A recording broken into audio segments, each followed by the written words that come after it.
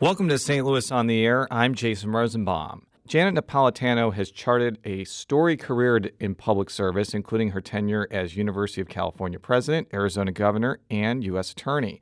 But Napolitano is perhaps best known for her time as Secretary of Homeland Security, experience she details in her new book, How Safe Are We? Homeland Security Since 9/11. Napolitano is in St. Louis this evening to speak at Maryville University, and she joins us in studio right now. Welcome, Madam Secretary, and thank you so much for your time this afternoon. I understand from talking with you, you have some St. Louis ties, and you're not unfamiliar to this area. That's right. My mother's family was from St. Louis.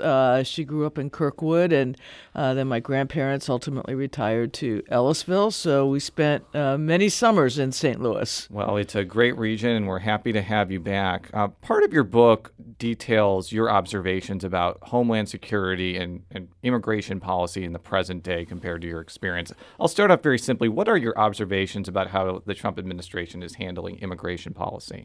Well, I think I'll talk about the wall because that is the focus of the Trump administration policy. And I'll just say flat out that a wall is a symbol. It's not a strategy. You cannot seal the southwest border. It's 1,940 miles long, very different kinds of terrain.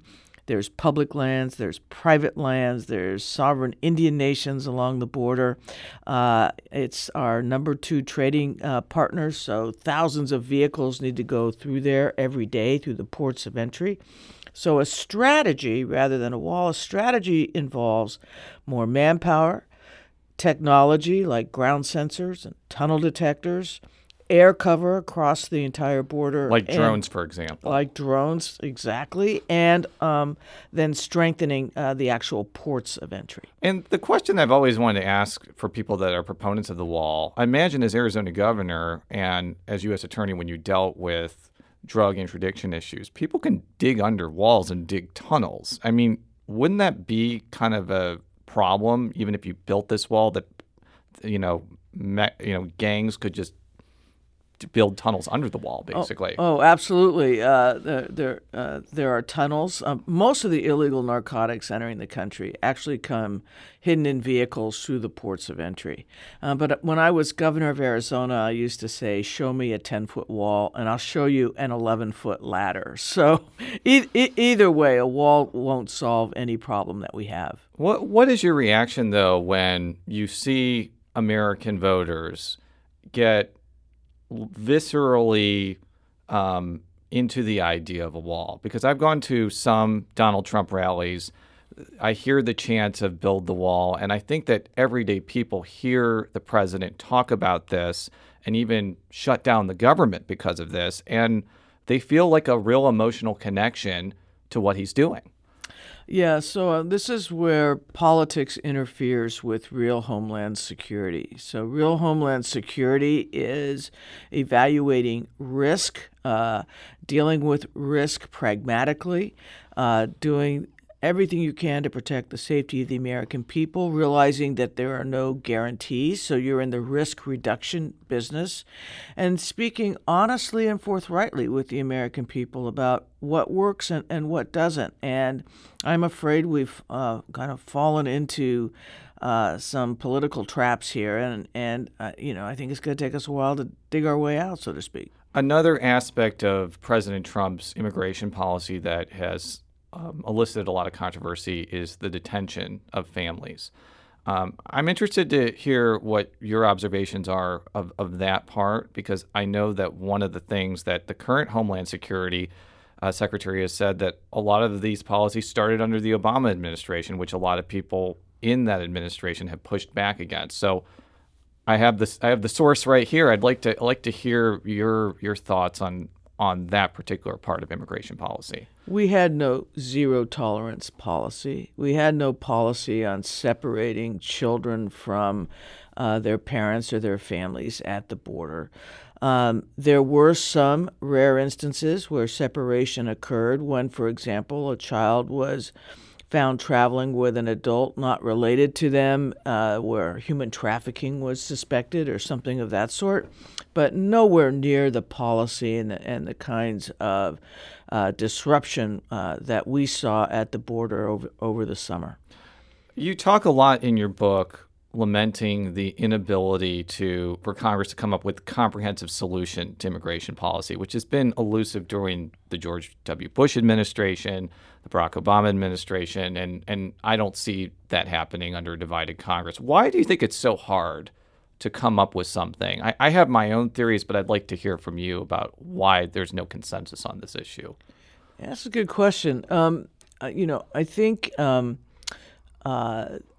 immigration has always been a tough issue in the United States, and we've had waves of anti-immigrant feeling from the 19th century when it was anti-German to the early 20th century when it was anti-Irish, anti-Italian, anti-Jewish, and now anti-Hispanic.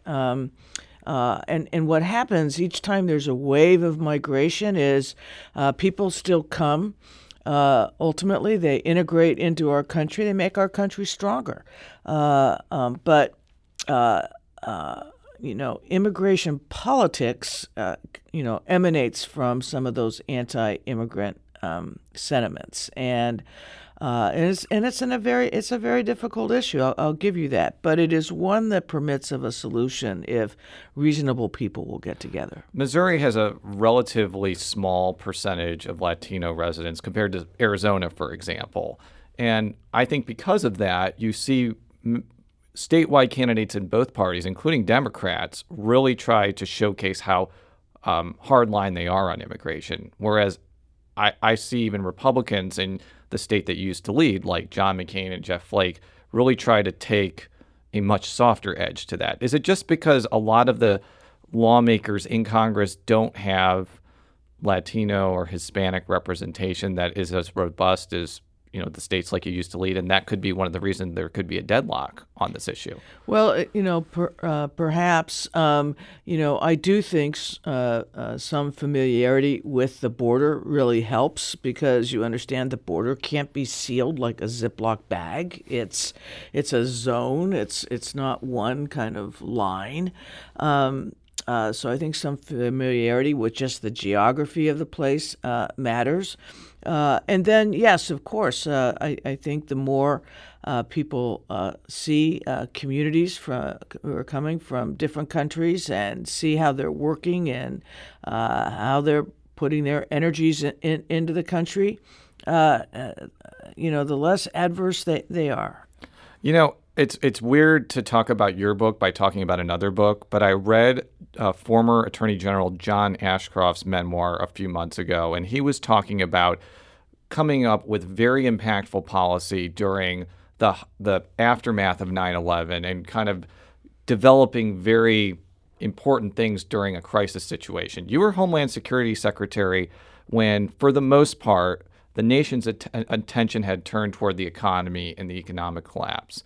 I'm really curious to hear what dynamic that created during your tenure. Did it make it easier to formulate policy, given that all eyes weren't necessarily on you, or was there still a lot of residual attention to your department and the issue of security, even though the Great Recession was kind of the main issue?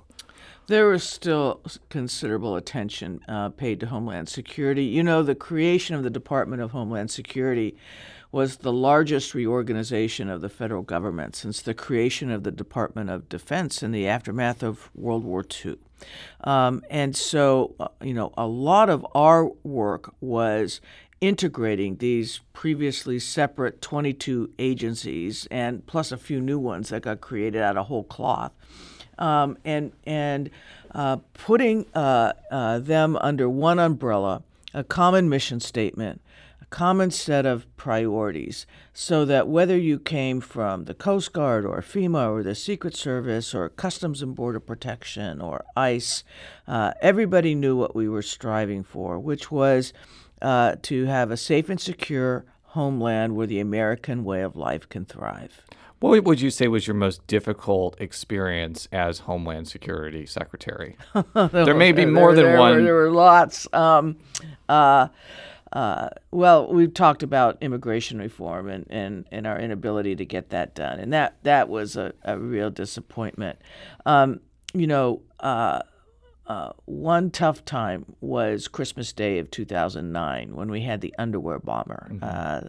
This was an individual who had bomb material in his underwear, got on a plane in Lagos, Nigeria, transferred planes in Amsterdam, and was en route to Detroit, and tried to ignite the explosives in his underwear once the plane got into U.S. airspace. And, that should never have happened. And in reverse engineering, how did this guy get on a plane with explosives sewn in his underwear? We realized there were some real gaps in our aviation system globally, and we set about to cure those gaps. But that was a tough time, no doubt. I think whenever we talk about Homeland Security, the question of security versus liberty comes into play, especially when you're talking about like going through airport checkpoints and having to like take off your shoes or take off your belt or go through X-ray detectors and other fancy machinery. I'm sure that you encountered a lot of that, especially when you were talking with lawmakers about policy or just everyday people with policy. Is that just going to be kind of an internal struggle going forward about trying to make sure that we are doing all we can as a country to protect against terrorism versus not being so locked down that the freedom of movement kind of comes to a halt? I'd be interested to hear what you have to say about that. So there's a constant struggle between security and civil liberties and privacy. And the way we try to address it is to say, look, privacy, civil liberties, that's part of the American way of life. So if whenever we're instituting a new practice or a policy or a new technology, we need to build in from the get-go the concept of privacy by design. So, for example, those airport body scanners,